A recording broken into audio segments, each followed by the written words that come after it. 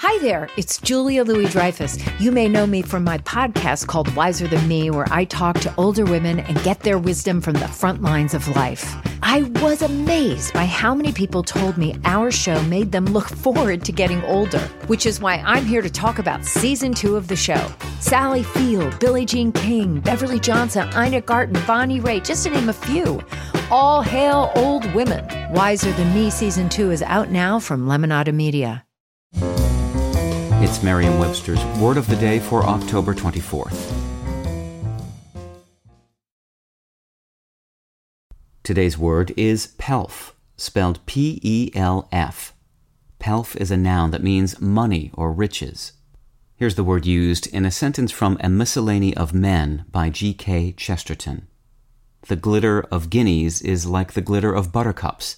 The chink of PELF is like the chime of bells, compared with the dreary papers and dead calculations which make the hobby of the modern miser.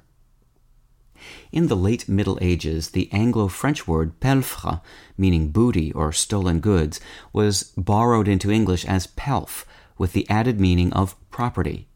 Pelfre is also an ancestor to the English verb pilfer, meaning to steal. Eventually, pelf showed gains when people began to use it for money and riches. In some regions of Britain, the word's use was diversified further in a depreciative way to refer to trash and good-for-nothings. The first of those meanings was a loss by about the mid-17th century. The second has little value outside of the Yorkshire region of England.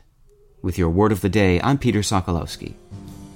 Visit Merriam-Webster.com today for definitions, wordplay, and trending word lookups.